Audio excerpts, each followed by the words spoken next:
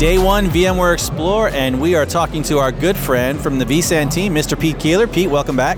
Yeah, thanks for having me, Pete. John? Yeah, no, it's been a good day so far. Yeah, so I've been excited to talk to you because I know there's a lot of announcements this week, and we're going to be covering all the announcements.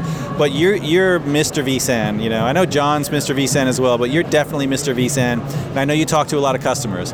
And so I thought it would be cool to talk about maybe some of the top questions you're getting from customers here at Explore, other places. But I'm sure you've got at least a handful of very common questions around vSAN. Yeah, you know what? I think we've had a pretty good sampling of it already, just so far. The first day, John and I had a session already. You're already losing your voice, by the way, so that's a good sign. I already am, yes. And then a few other Meet the Expert sessions. So there has been some patterns showing up. Okay. So yeah, so one of them that really started showing up recently has been, how do I transition from this vSAN original storage architecture over to the Express storage architecture? Sort of like a migration path, like if you will? migration effort, you know? Okay. Yeah, it's a legit question for sure, because they're excited about ESA and they want to move. And so really, you know, what I try to share with our customers is that if they think about it in terms of introducing new hardware, they're going to treat that hardware refresh just as the same way that they would have a 3-tier architecture. They'd be building up that brand new vSAN ESA cluster and simply doing a storage vMotion of those workloads. Okay. And that's really it in a nutshell. And it's nice because there have been some improvements to vMotion that some people miss, like the import function to where you can cross an SSO boundary. So the vCenter's completely different vCenter. You can rip those VMs. Not everyone's always tracks that you can do a shared nothing vMotion, so you can do the compute as well as the storage at the same time. Like, there's been a lot of subtle improvements, as well as it looks like there's some interesting items being worked on. For sure, and you know, I think essentially what many of our customers are looking for is, can I do an in-place upgrade from the original storage architecture over to the Express storage architecture? Well, the reality is, no, you can't.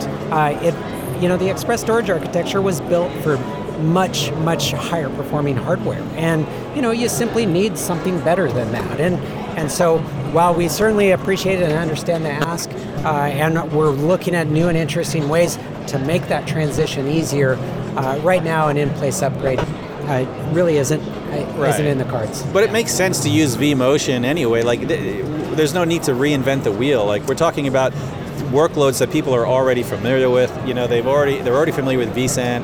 vMotion over, it seems like a simple answer to me.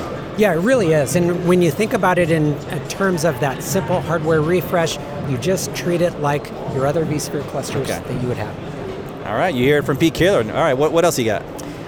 There were a number of different questions about how many storage devices should I have in a vSAN host when I'm using ESA. This came up over and over again, actually, just in my recent sessions here, and I thought it was kind of interesting because I maybe hadn't thought that it was that important of an issue to address, but after it came up a few different times, I thought, okay, maybe I was wrong. But when we have the Express storage architecture, we've eliminated a lot of those performance challenges and considerations that we had with the original storage architecture. With the original storage architecture, we sort of trained our users into this idea of you had to factor in all these different things. Right. And the reality is, you really don't have to anymore. No more disk groups. It's a lot simpler. The performance is definitely more unleashed per device. So more devices helps, but you're not necessarily trying to push that quite as much. Yeah, we had, and certainly we have minimums for our vSAN ready nodes, but those are certainly meant to hit certain performance expectations, and you'll see different numbers of storage devices in those as a minimum. But for the most part, that's really the least of their worries in terms of the overall design of an ESA cluster. Yeah, that's a good one. Yeah, John and I had a conversation with a gentleman in Vegas who was, these aren't official numbers for VMware, but he was sharing that he actually had 10x the performance improvements when he moved over to ESA. So, and I do believe that people are so accustomed to the original storage architecture that when they start to think about configuring this, that some of the old habits come into play. Well, And one thing from that conversation that kind of struck me is you said 10x. I was like, well, I thought we were saying 3x, but then I remembered you're doing a hardware refresh at the same time. So if you're getting 3 times better hardware and it's 3 times faster, effective use of the hardware, it's fun. Yeah, nice. Yeah. Indeed. All right, you got another one?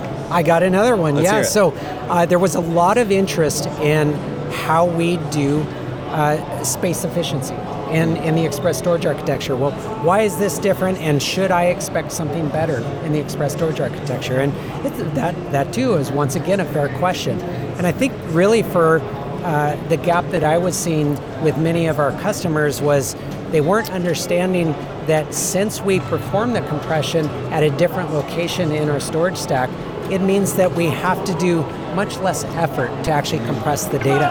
And that for them means they can run more workloads on fewer hosts. They don't have to factor in this additional amount of overhead that's needed to process this data, simply because we process that data much more efficiently than we ever used to. Where are we processing it now? So for compression in the Express Storage architecture, we do it at the very top of the stack. So right when that VM sends those writes to vSAN, it's going to be one of the very first steps that we do, so that then all subsequent IOs are always compressed. And it's so much smarter. So then I can push, 8 gigs of write throughput on 4 gigs of networking traffic. Like I'm more efficient on the lower levels also. So exactly, and we've seen that not only in standard vSAN ESA clusters, but stretch clusters that really rely on that inner side link. Absolutely. Yeah, that ISL bandwidth gets it pricey, so that's going to be some kind of savings. No, savings for the networking team who I may not talk to, but savings nonetheless. So. Nice. Moving along. How many more do you got? What do you got? I have a few more. vSAN ready nodes. That's always a question of what can I change?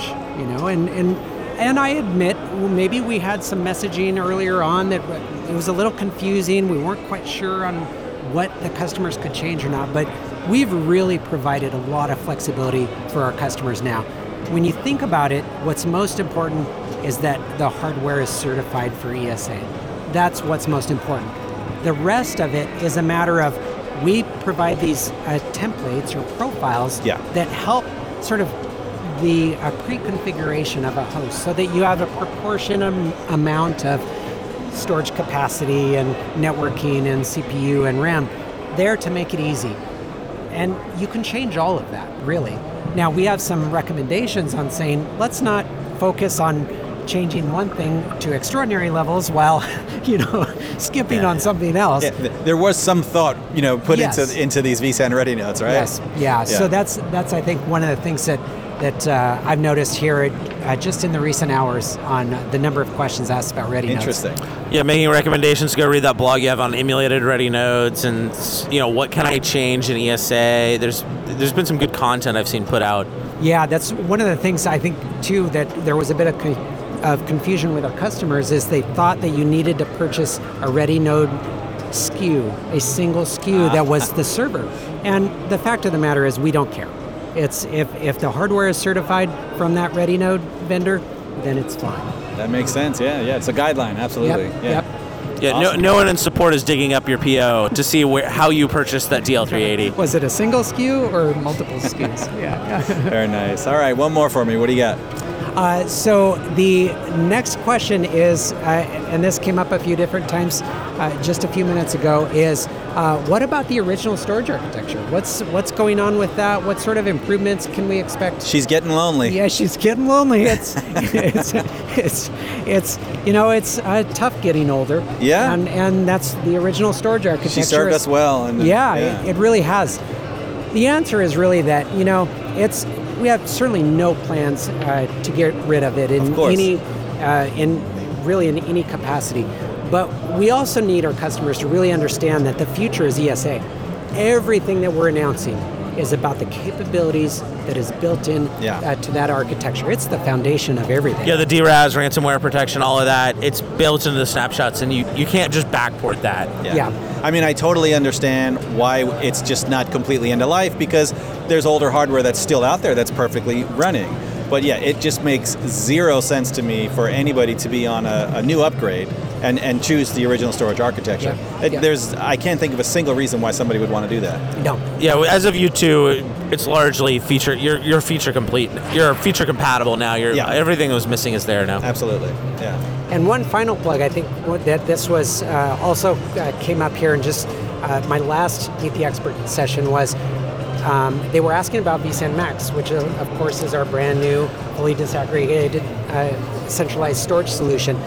And the question was, why should I choose this over my traditional storage array? And once again, a very fair, good question. And the answer really lies in we're able to do things that a traditional storage array isn't able to do. And we've unlocked some of those constraints that you had with a traditional storage array. They a pair of redundant controllers and an enclosure and a fixed number of shelves, so forth. We're fully scale out, and that really introduces a lot of flexibility for our customers. So. Yeah. Very good. Yeah, so Pete, I know you've got some sessions this week. You've already been busy at those sessions. We're going to leave links at the bottom of this episode in the show notes to Pete's sessions, to the blogs all around vSAN, Express Storage Architecture, and vSAN Max. As always, Pete, my friend, thanks for joining us. Yeah, thanks for having us. Thank you.